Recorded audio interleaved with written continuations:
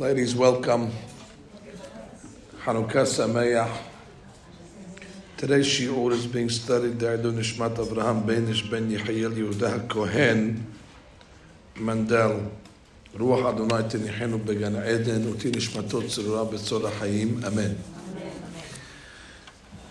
I don't have a chumash in front of me, as you can see, because I would like to direct my comments this afternoon on timely topics that are related specifically to the holiday of Hanukkah that we are in the midst of celebrating.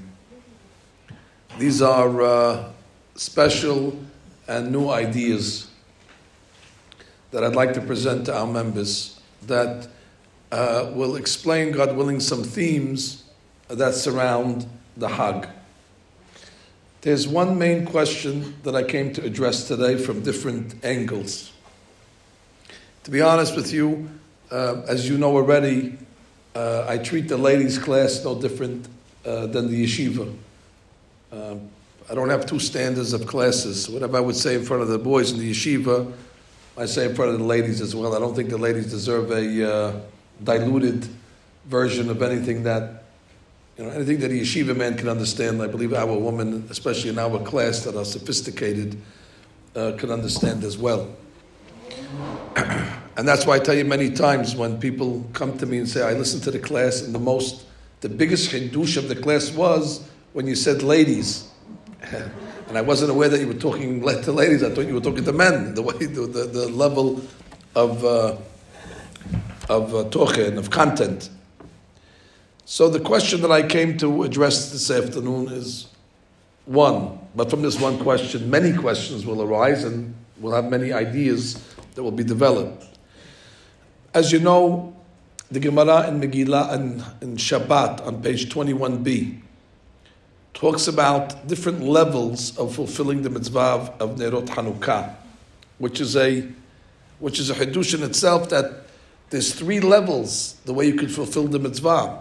Level one being to light one candle a night for the whole house, just one candle, which is a very basic way of fulfilling the mitzvah. I don't think we ever saw anybody fulfill it in that simplistic way, but it's an option. I mean, if a person only has one candle to his name, he can fulfill the mitzvah, light the one candle, and you did the mitzvah. But then the Gemara says there's a higher level called Mehadrin. Mehadrin, I'm assuming Mehadrin means to do the mitzvah in a better way. Mehadrin from the Lashon, Hidur mitzvah. Just like, there's many different types of etrogim you could buy, but if you buy a nice etrog, it's Hidur. And they want us to do the mitzvah of Hanukkah, or they give us an option to do it in a Mehadrin way, in a more nice or choice way. And that is that we light one candle for everybody in the house. So if you have 10 people living in the house, every night you light 10 candles. 10. And then you have Mehadrin mina Mehadrin, which is the choice of the choice, the creme de la creme. That's the best way to fulfill the mitzvah. Mehadrin mina Mehadrin, which is actually the way we light the menorah. The first light we light one ner, and then the next night two, and the next night three, and we go up until the last night. There's 8. So there's different levels how to fulfill the mitzvah, something that you don't really see by other mitzvot.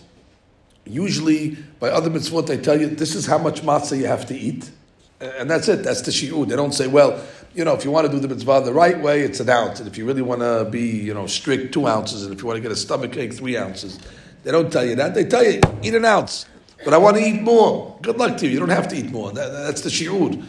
They don't give you 3 grades. They don't tell you this is the coach and this is business class and this is first class. They just tell you to do the mitzvah. Why on Hanukkah did they introduce to us all of a sudden levels of Mehadrin, which is like basic and then strict and then super strict? And I'm happy to say, and whether you know it or not, everybody on Hanukkah is a Mehadrin min a Mehadrin. Now we're all Mehadrin on Hanukkah. Even people that are not super strict all year long in their observance, those are people that just like to do the bare minimum to get a 65 and get a passing grade and, we're done, 9 to 5. But on Hanukkah, did you ever see anybody not light the menorah like we light it? 1, 2, 3, 4, 5. Whether they know it or not, they're all being super strict. And I think we might surprise some people if we tell them, hey, technically you're lighting a lot more than you have to. You can get away with one. And they might say, hey, come, nobody told me that. Well, it's no secret, it's a Gemara. But for some reason, the Gemara introduces a super strict level. And that's the way it has become the custom of the Jewish people on Hanukkah to behave in a super strict manner. And my question is, why? So it's a simple question. I'll give an answer. I'll wish you a good day. And I'll tell you Shabbat Shalom and see you next week. That's basically the way the class will work. It's an easy format. So let's go one approach. One approach might be, what was the miracle? The miracle was that they found some oil, and it was untainted, it was sealed with the Kohen Gadol seal, it was pure oil, and a miracle took place that the oil lasted for 8 days. Now, the Greeks actually went and they contaminated all the oils. This was a concentrated effort. That means they went into the Beit HaMikdash on purpose to make sure that all the oils will be defiled. That was something that was intentional. That was not just chaos, and then it happened to be that they said, wow, all the oils are impure. No, when they went in, that was the agenda. The general who's in charge of the Greeks is telling the soldiers, the objective of this mission is to taint all the oils. That was a kavanah. And they did it 99%, but Hashem made a miracle, and one pach remained intact, which is ultimately the flask that they were able to use to light the menorah, and from that came the miracle that it lasted for 8 days. Now, I don't want to burst anybody's bubble over here and Chas v'Shalom make the holiday anticlimactic. It's a great holiday, but to be honest with you, I'm not too sure if they needed to use this kosher, pure oil, and then subsequently have to rely on our miracle. I don't know if you're aware of the halakha. Halakha says that if there's not pure oil available, you're allowed to use impure oil. I mean, I just pulled the carpet under the whole holiday of Hanukkah. We're all making a big deal. Hey, they found the oil. Guess what? Even if they didn't find the oil, they probably could have lit the menorah with any oil. It's a law. Tum'ah hutra b'sibur, or tum'ah dechuya b'sibur. Now, of course, if you have oil, you have to use it, but they didn't have. They only had enough for one night. So therefore, they had every right, technically, to use even contaminated oil. I'll speak it out clear. That means technically they should have said, what a shame. No kosher oil. They should have taken some of those flasks that the Greeks defiled, and they could have asked the chief rabbi at the time, Matityahu and the Kohanim, and they would have said, yeah, we have no problem, you could use it. But Rabbi, it's impure. That's the law. If there's no oil but impure oil, you could light the menorah. And then the question becomes, so then why did they specifically go out of their way to light with this flask with the Kohen's seal on it? Why did they use pure oil? So you know what it seems? It seems that the Hashmonaim were being super strict. They were being mehadrin. They were doing something above the law. And that might explain why they introduce on Hanukkah a level called being super strict, mehadrin min mehadrin, because that's what the Kohanim did. They didn't have to use this oil. They could have used contaminated oil, and they behaved in a very mehadrin way, and therefore we're modeling the way the Hashmonaim acted. Understand how we're learning? Now I know what you're going to ask me. Why were they being strict? The question is, why be strict when you don't have to? Well, I believe, and I heard this from Rav Asher Weiss, that they believed that they had to. Not halachically, but hashkafically. I'll explain. Can I ask you a simple question? Why did the Greeks make the oil impure? I have a better idea. Why not just pour it out? Why not just break the flasks? What was the intention to make them impure? You know what the explanation is? The Greeks, if you know the whole story, what they were coming against, they weren't coming against the Jewish people per se, but they wanted to introduce their ideology and their philosophy into Judaism. So they wanted to add a flavor of Greek thinking and a way of their ideas into Judaism. That's why, if you remember early on, they had the Torah translated into Greek.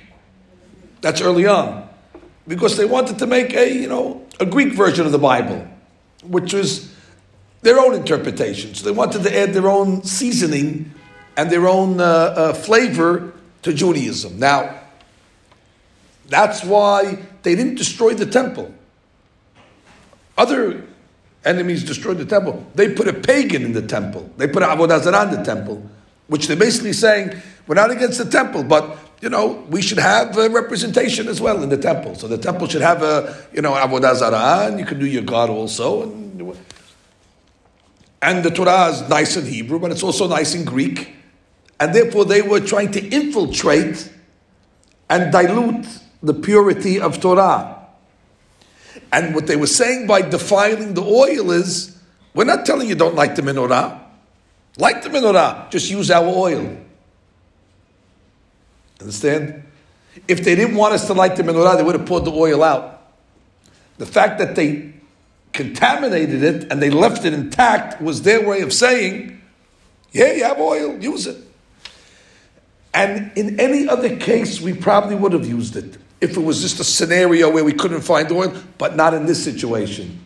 Because this situation would be giving into the Greeks. Because that's exactly what they wanted us to do. They wanted us to use their oil. They wanted us to use their Torah. They wanted us to use their philosophy. They wanted to infiltrate their ideas into... So therefore there would be no option for us. Even though under normal circumstances you might be able to use non-pure oil, but here it has an underlying reason why we could have not used it. Because that would be basically telling the Greeks, we accept your deal. They were trying to hijack the religion. And by using their oil, basically we're saying, we accept your terms. And I want you to know, we went to war for this. The reason why the Hasmoneim went to war is that we're not going to accept Judaism on Greek terms, we're accepting Judaism on God's terms. So to use their oil would actually be giving in to the enemy. And that's why they were mahadir. And since they acted in a super strict way, which I believe they had to, so therefore Hanukkah becomes then the same understanding that we act in a super strict way. So that's one approach. Not everybody likes this approach for the following reason. And what I'm telling you now comes from a rabbi called Shlomo Kluger. Shlomo Kluger, alav shalom, he says, yes, it's true. You're allowed to use impure oil if you don't have any oil. But that's only when the Beit HaMikdash is in process, in progress, and you're lighting the menorah every single day, and one day you couldn't find oil, then you could use impure oil. But when you're starting the process, when you're inaugurating, and the first day you're lighting on inauguration day, that has to be done with pure oil. And you can't use impure oil. And therefore, he says, they weren't being strict.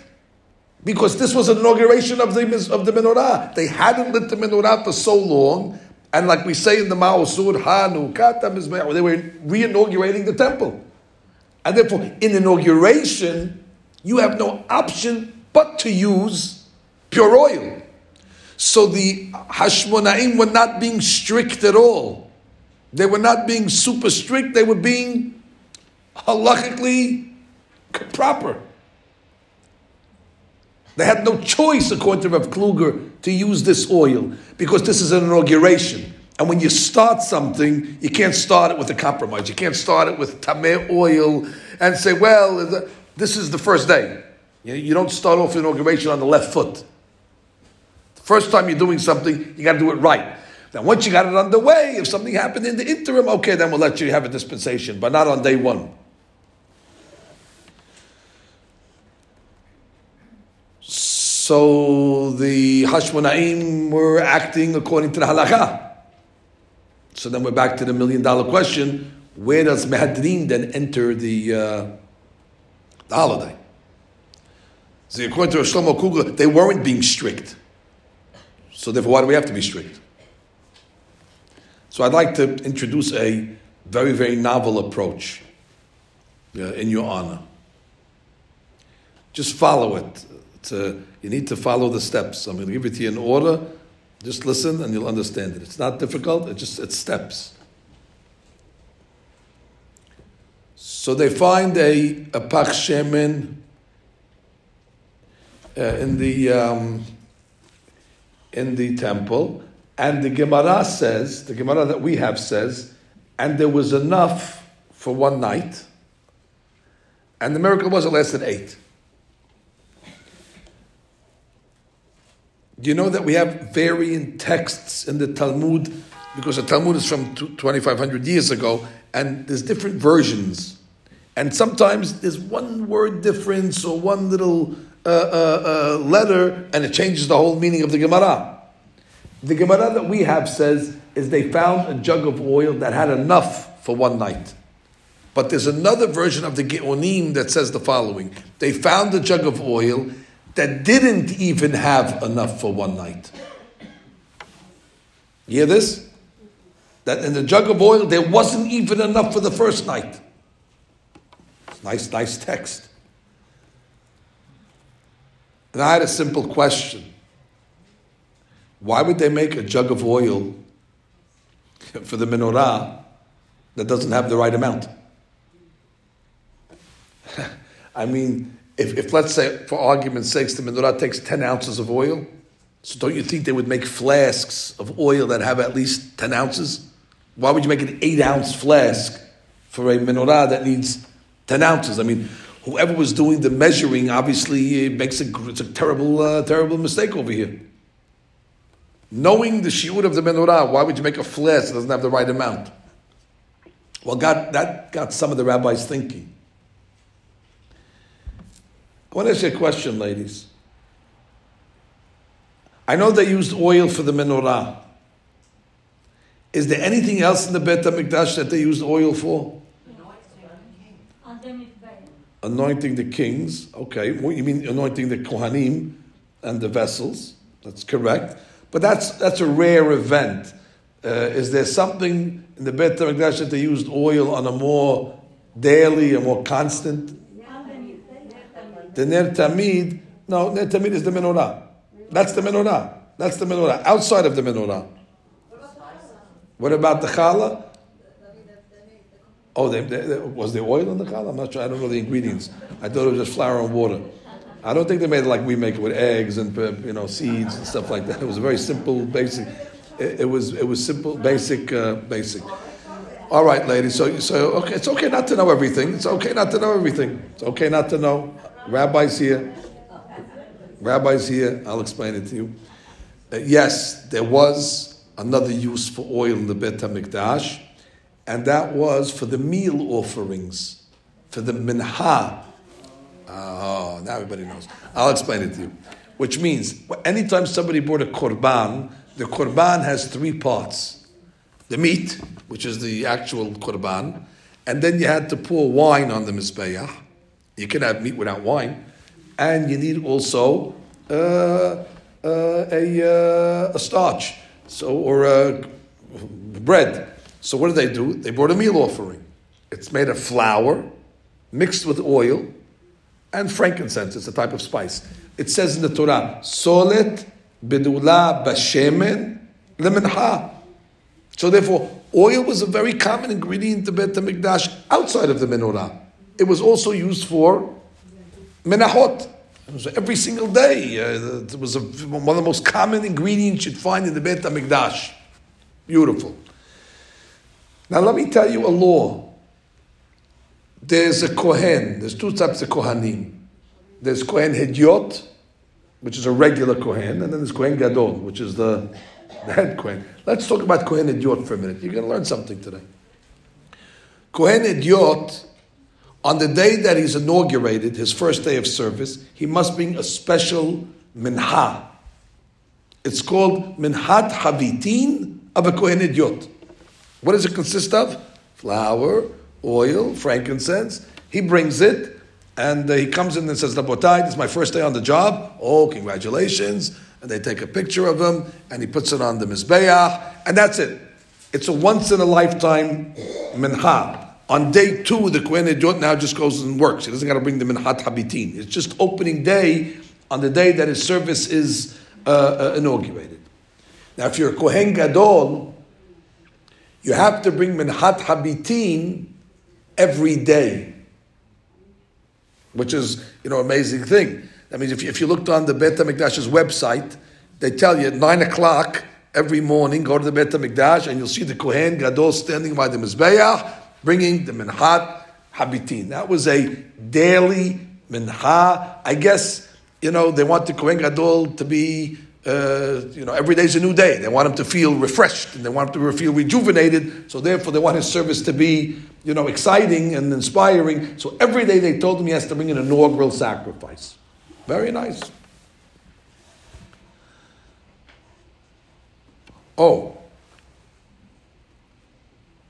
And this sacrifice, this minha, who pays for it? It's a good question. In this case, the Torah says he's got to be out of pocket for it. He's got to pay for it himself. He can't send an expense to the treasury of the Beit HaMikdash. They'll send it right back to him and say, this is not our responsibility. It's your minha. You got to pay for it yourself. That's interesting. It's very good. So now we learned something. You learned about a Kohen Gadol, you learned about the Minhat Habitin of the Kohen Gadol, and you learned that it was brought every day. So there's a theory out there, and I happen to appreciate this theory and I enjoy it. It's written by a rabbi called Shabbat Shilmi. And he says that it's quite possible that the oil in that flask was not menorah oil. It was minha oil. It wasn't designated for the menorah. And should I prove it to you? I know, erase what you learned in first grade. But you remember they told you that the flask of oil had the seal of the Kohen Gadol on it? Can I ask you a simple question? What was the seal of the Kohen Gadol doing on the oil? How did you learn till now? What was it doing there? What was the seal doing? I'll tell you how you learned. No, that's to show that it's kosher.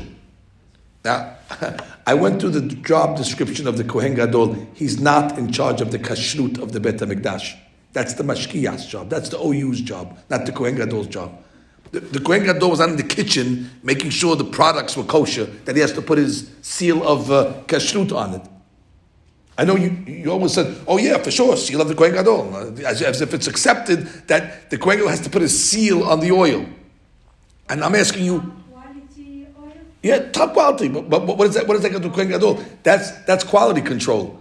The guy who's in charge of providing the oil, you go to the store, you get a good kashrut, badatz, betin sedek of Yerushalayim, and they tell you this is good oil over there. Nobody ever goes to the Kohen Gadol and says, oh, we need you to turn on the stove so we don't have bishul Israel, bishul akum, so we can make scrambled eggs for the Kohanim. I'm not the mashkiach. Go to the caterer. That's not the Kohen Gadol's job to provide kashrut.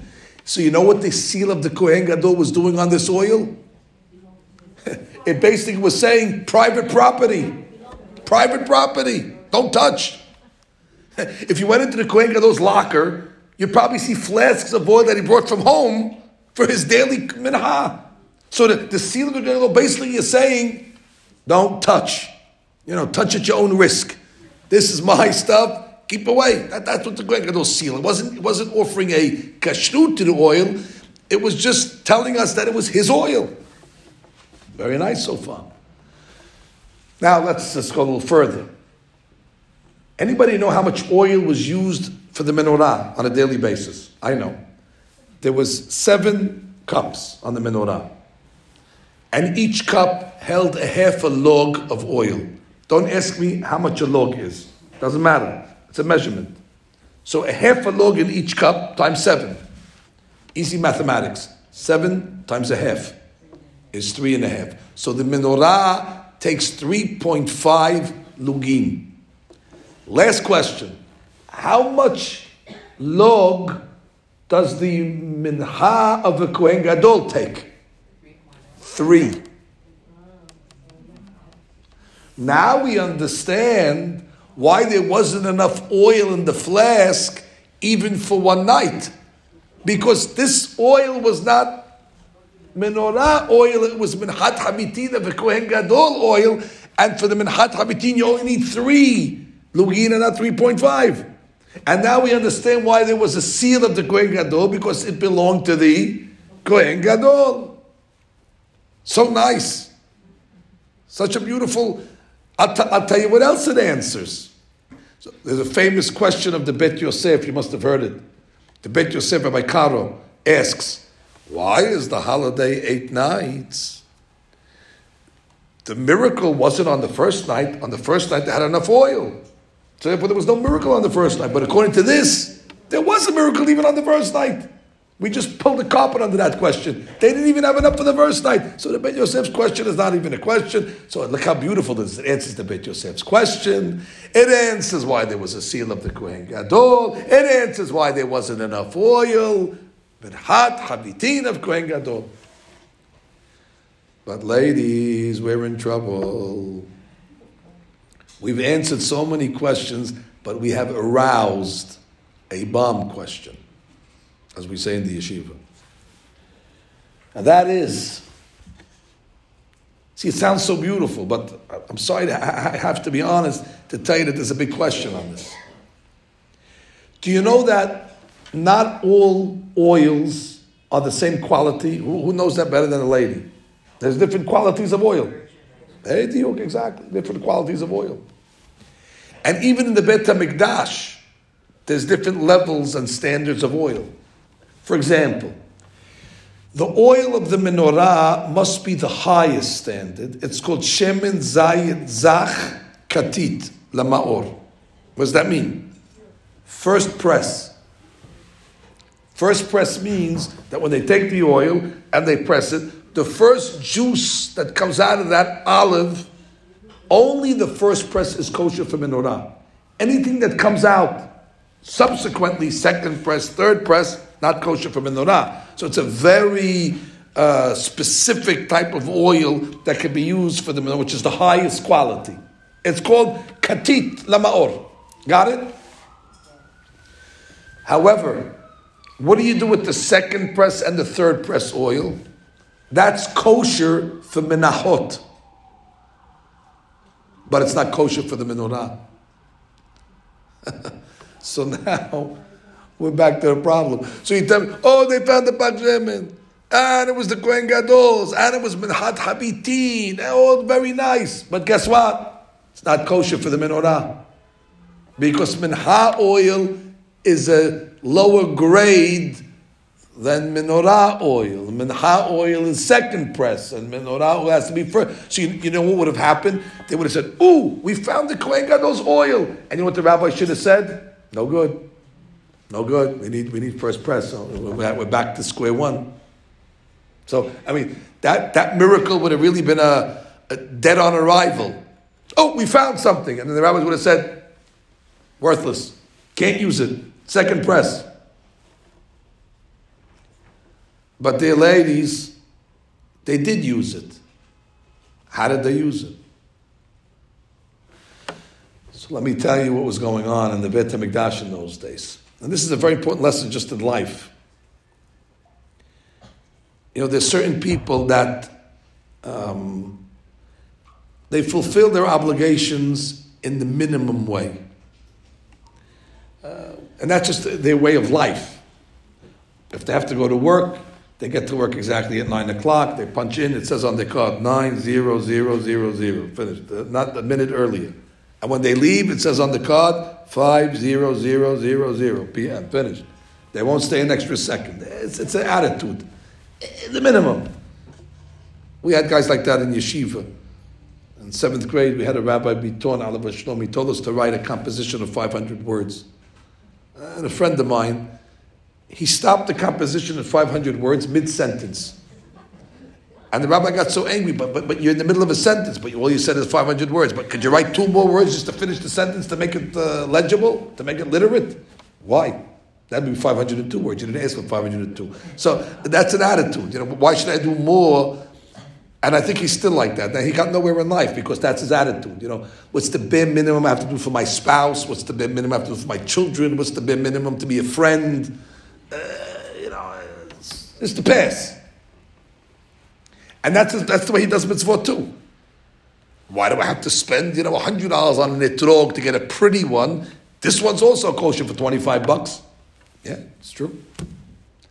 Is it passing? Yeah, 65. That's all I need. What do I need 100 for? If I can get a pass, I get a 65. There's people like that. Why do I have to, get the matzah that was baked, Erev Pesach, after Hatzot, with all the extras? Buy regular matzah. Is it kosher? Yeah, that's it. I waste money.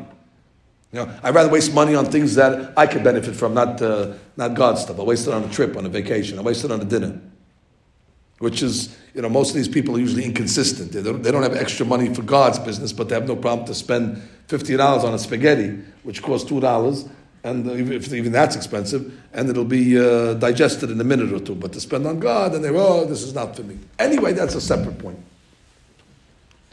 You know what I'm talking about? These are people that like to do the bare minimum. But you shouldn't have that attitude, because when you're doing the mitzvot, you should do it in a better way. There's nothing wrong with doing things better. I was once in somebody's house. He inaugurated his house in Deal, and he asked me to come help him with mezuzot. So I went, and when I came into one of the rooms, I was just checking the rooms to see how many mezuzot he needs, and I felt a doorknob, and it was a very, very heavy doorknob. And I said, wow, this is really a nice doorknob. It has a good feeling to it. He said, what are you talking about over this hardware over here? It's brass through and throughout. Each doorknob is $400. Wow. That's expensive for a doorknob. I didn't know they could even be so expensive. But I said, wow, you can tell it's hashuv. Anyway, I said, you need 50 mezuzot. He said, okay, how much are the mezuzot? I said, well, you got $100 mezuzot and then $75 mezuzot. He says, is there a $50 mezuzot? I said, you just spent $400 on a doorknob. When it comes to the mezuzot, now you're trying to get... I'm not saying you should spend $400 on a mezuzah, but whatever the most expensive mezuzah is, that it shouldn't be less than the doorknob. It should get the best. But there's an attitude. It's kosher. What do I have to, For my stuff, I'll get the mehadrin and mehadrin. But for God's stuff, he can get away with the cheap stuff. And that's not a right attitude. Whenever you're doing mitzvot, I believe the attitude should be is not what I can get away with, but how can I do it in a more beautifying way? And I'm going to show you in a minute it's to your advantage. But of course, if you're doing God's work, why wouldn't you want to do it in a more beautifying way? Even though you don't have to. So listen what the rabbis say. When the Kohanim Gedolim used to go to the store to buy the oil for their Minchat Habitin, they would come into the store and they'd say, oh, Kohen Gadol is here. How can I help you, Mr. Kohen Gadol? Oh, I came to buy some oil for my Habitin. Oh, great. Second press. Third aisle. No, I don't want second press. I want first press. Yeah, but you don't have to use first press for your mincha. It's much more expensive. It's double the price. Why don't you go use second press? Because it's my mincha, and I'm bringing it every day, and I want to use the best. That was the practice of Kohanim Gedolim in the olden days, that they were super strict when it came to the mincha, they did more than they had to. And you know what ended up happening? When they found this flask, which was minchat havitin oil, they were able to use it for the menorah. You know why they were able to use it? Because the Kohanim Gedolim in those days were mehadrin min mehadrin on their mincha. And that allowed the oil to be used for the menorah. And that's why we introduce on Hanukkah this level of being mehadrin to commemorate the Kohanim. That when it came to their personal menachot, they acted in a strict way, which actually allowed us to use that oil, which was not designated for menorah, but we still were able to, yes, use it for the menorah. And that's where the mehadrin min mehadrin enters Hanukkah. Am I clear? Beautiful. Now, what does it do for us? I'll tell you, it does a lot for us. I asked a simple question.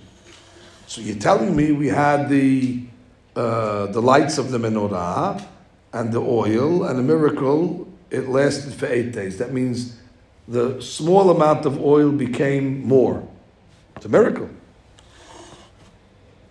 Now, you must have heard this once before, that whenever God does something, it's always measure for measure. Midah keneged midah. God doesn't just do things unless we did something first to earn a reaction like that. It's action and reaction. So God always waits for our action, and then the reaction is going to be commensurate to what we did. Midah keneged midah. If a person, let's say, helped somebody that was down and out, so God will make sure that, God forbid, if he's ever down and out, somebody will help him. And he says, oh, midah keneged midah, look at that, it came boomerang, came right around to me. It's always like that. So whenever you see God doing a miracle of some sort, you always have to ask, well, what did we do to deserve this reaction from God? What was the action that triggered the reaction? So I asked a simple question. What did we do to trigger a reaction of God to make more oil? No, you know what we did? Midah keneged midah. When God saw the Kohanim, that they did more than they had to with their oil, they didn't have to use first press. So the moreness of the Kohanim Gedolim activated the miracle of the moreness of the oil. More begets more. That's the midah keneged midah. Because they did more than they were obligated. Now, of course, they did it in a qualitative way. They used the oil in a qualitative oil, they used a better oil. God says, I will now make the oil quantitatively more. And therefore you'll be able to use it for longer time. And that's a great lesson. I'll tell you why. More begets more. Because all of us, nobody excluded today, lights the menorah more than they have to. But tonight, all of you are going to light menorot, and you're going to light 5 candles, or 5 lights. How much do you really have to light? 1. That means you're lighting 500% more than you have to. And on the 8th night of Hanukkah, you're actually lighting 800% more than you have to. I mean, talk about doing something in a large way. You only have to light 1, and you're lighting 8. And that doesn't even talk about the way the Ashkenazim light the menorah. You see, in my house, we only light 1 menorah for the whole family. So I'm lighting on the 8th night 800% more than I have to. But by the Ashkenazim, everybody lights their own menorah. So you went from an obligation of 1 candle per house, and now you got 10 menorot in every window from every kid, and that's, I don't know, it's not 800%, it's 10,000%. What does that do, but? I'll tell you what it does. During Hanukkah, God looks at what a person needs. How does he know what we need? Well, he knows what he needs because he knows, and we ask for things and so on and so forth. But when God sees that we're doing more for Him, God tells the ministering angels, don't give them what they need. Give them more. Multiply their blessings. Give them extra. And the prosecutor says, extra? Why should we give them extra? God says, well, look how much extra they're giving me for these 8 days. I only told them to light one ner, and I never saw a Jew light one. Because they have activated a moreness in halakha and to do more than is obligated, that activates God to give more than is necessary. So therefore, that's why they talk about Hanukkah being a tremendous time for blessings and a tremendous time for the shefa and a tremendous time for the flow of influence coming down in a great way. It's because we are activating it on at the time. Now, most people don't even know they're being strict. Most people, when they're lighting the menorah, think this is the way you do it, because that's the way we've done it for 50 years, 100 years. But in truth, there's a cheaper way to do it. And nobody opted for that cheaper way. And even now that you know about it, I guarantee nobody's going to go home and say, that's it, I'm done with this 5 candles tonight. I'm done with that. I'm lighting 1 candle. I'll eat 5 jelly donuts, but I'm not lighting 5 candles. Nobody's going to do that. Everybody's thrilled to pieces to light the menorah. Even now that you know it's much more than you have to do, you're still going to do it. And that activates God's mercy in heaven to say that I will do more for them as well. So that would be another reason why we do mehadrin. I'd just like to review what I said so far. I have one more idea and then I'll let you go. The first mehadrin I said was that the Kohanim were mehadrin, that even though they could have used non-pure oil, they chose to use pure oil.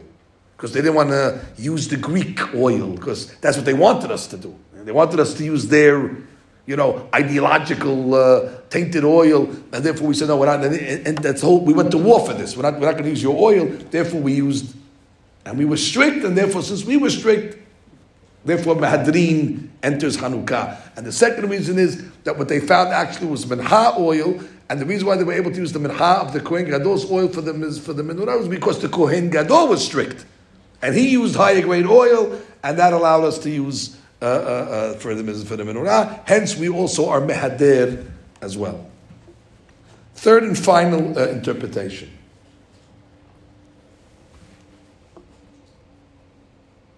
And this to me is the most beautiful.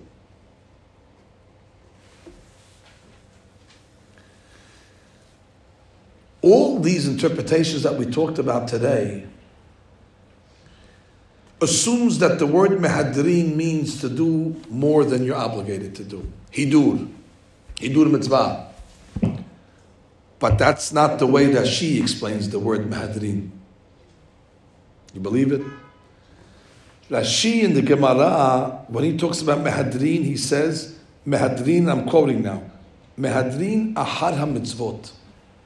Those people that pursue and run after the mitzvot. There's certain people.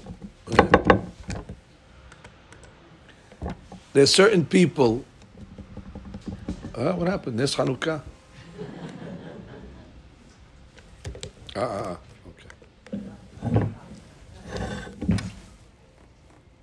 There's certain people that run after the mitzvot. It's called mehader. They can't wait to return. They return to the mitzvah. Let me explain to you better. Did you ever go to a siyum when a man finishes a piece of Gemara? So at the siyum, the men read a certain paragraph at the end of the Gemara, and it says, Hadran, Hadran, Alan, Hadran. What's it Hadran? Hadran doesn't mean we finished. Hadran means we will return to you. We're telling the Gemara, although we finished with you, but we're not done with you. We're coming back. Hadran, we will return. And that's where the word mehadrin comes from, to return. That somebody that has a desire to return and to pursue a mitzvah, that's called a mehader. So it's not talking about doing a mitzvah in a more qualitative, better way. It's an attitude of the way people view the mitzvot, and therefore they're so important that they run after them and they pursue them. They are mehadirin. Good? Beautiful. Now watch this.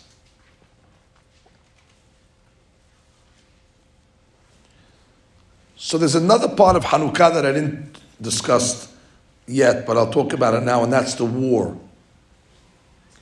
Listen, that's a very, very important part to discuss. We went to war against the Greeks, and I was on the battlefield. And it was a tremendous upset. We were the underdog, and they were the favorite, and we beat them. As it says in the Al-Nisim, Masarta Giborim biyad halashim, verabim biyad ma'atim, and the Sha'im biyad Sadikim, Temeim biyad Tehorim, Zedim biyad Oskei Toratecha. You know the prayer. Now, when did the war end? Which day on the calendar? 25th of Kislev. 25th of Kislev. You ever hear Hanukkah? Why is it called Hanukkah? Hanu Chafhe. That they rested on the 25th. Which the war ended on the 25th. And they said, woof, it's over.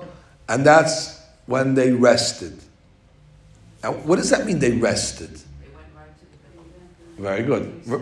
Very good. Rested doesn't mean that they went to have a beer and then they went to the local pub or Hazaku Baruch. They didn't just rest, meaning and say go to sleep like we mentioned.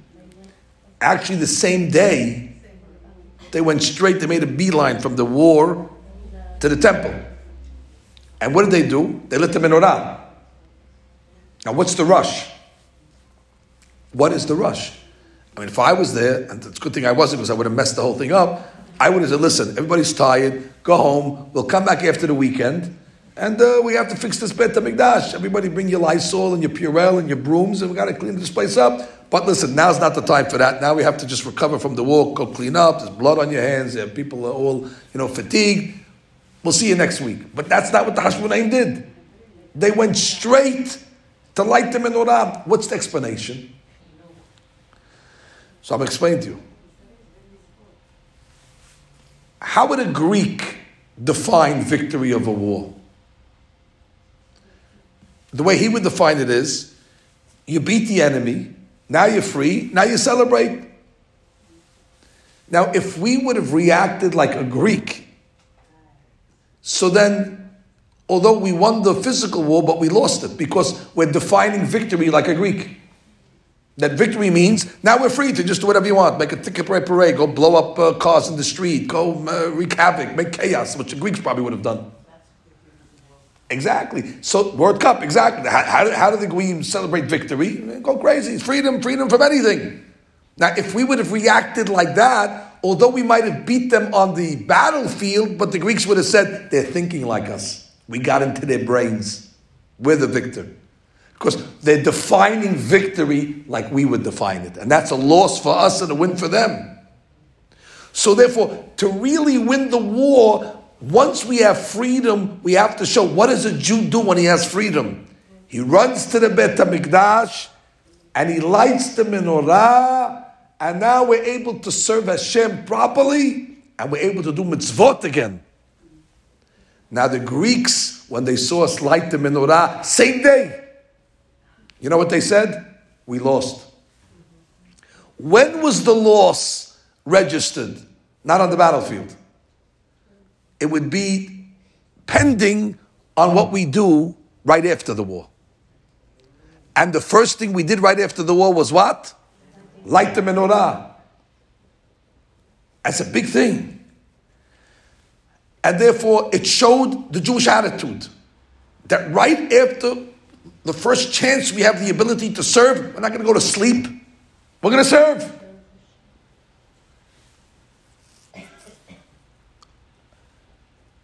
There's a famous story of the Klosenberger Rebbe. They might even have a video of it.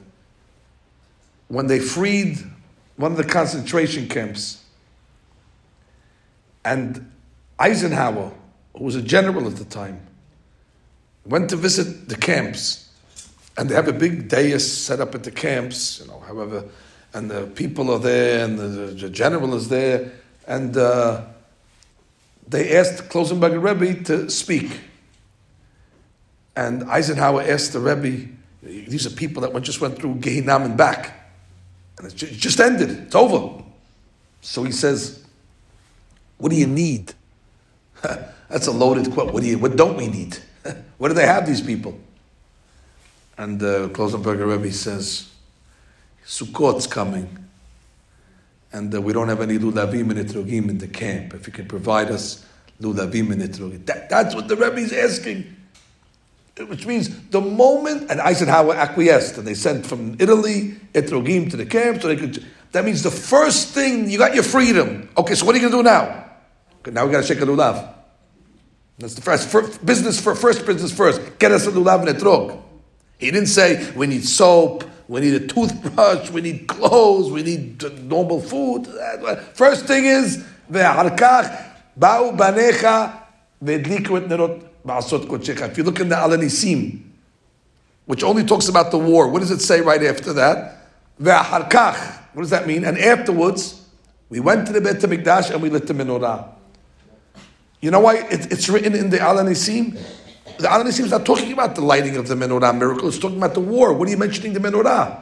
And if you're going to mention it, why don't you mention it in a dramatic way? It sounds like it's mentioned in such a casual way. Oh, and then afterwards we went to light the menorah. Wow, talk about downplaying the biggest part of Hanukkah. Yeah, and afterwards we lit the menorah. And afterwards the sea split. It's taking a major item and just minimizing it. But it's not, because it's saying that right after we finished the battle on the field, we went to light the menorah.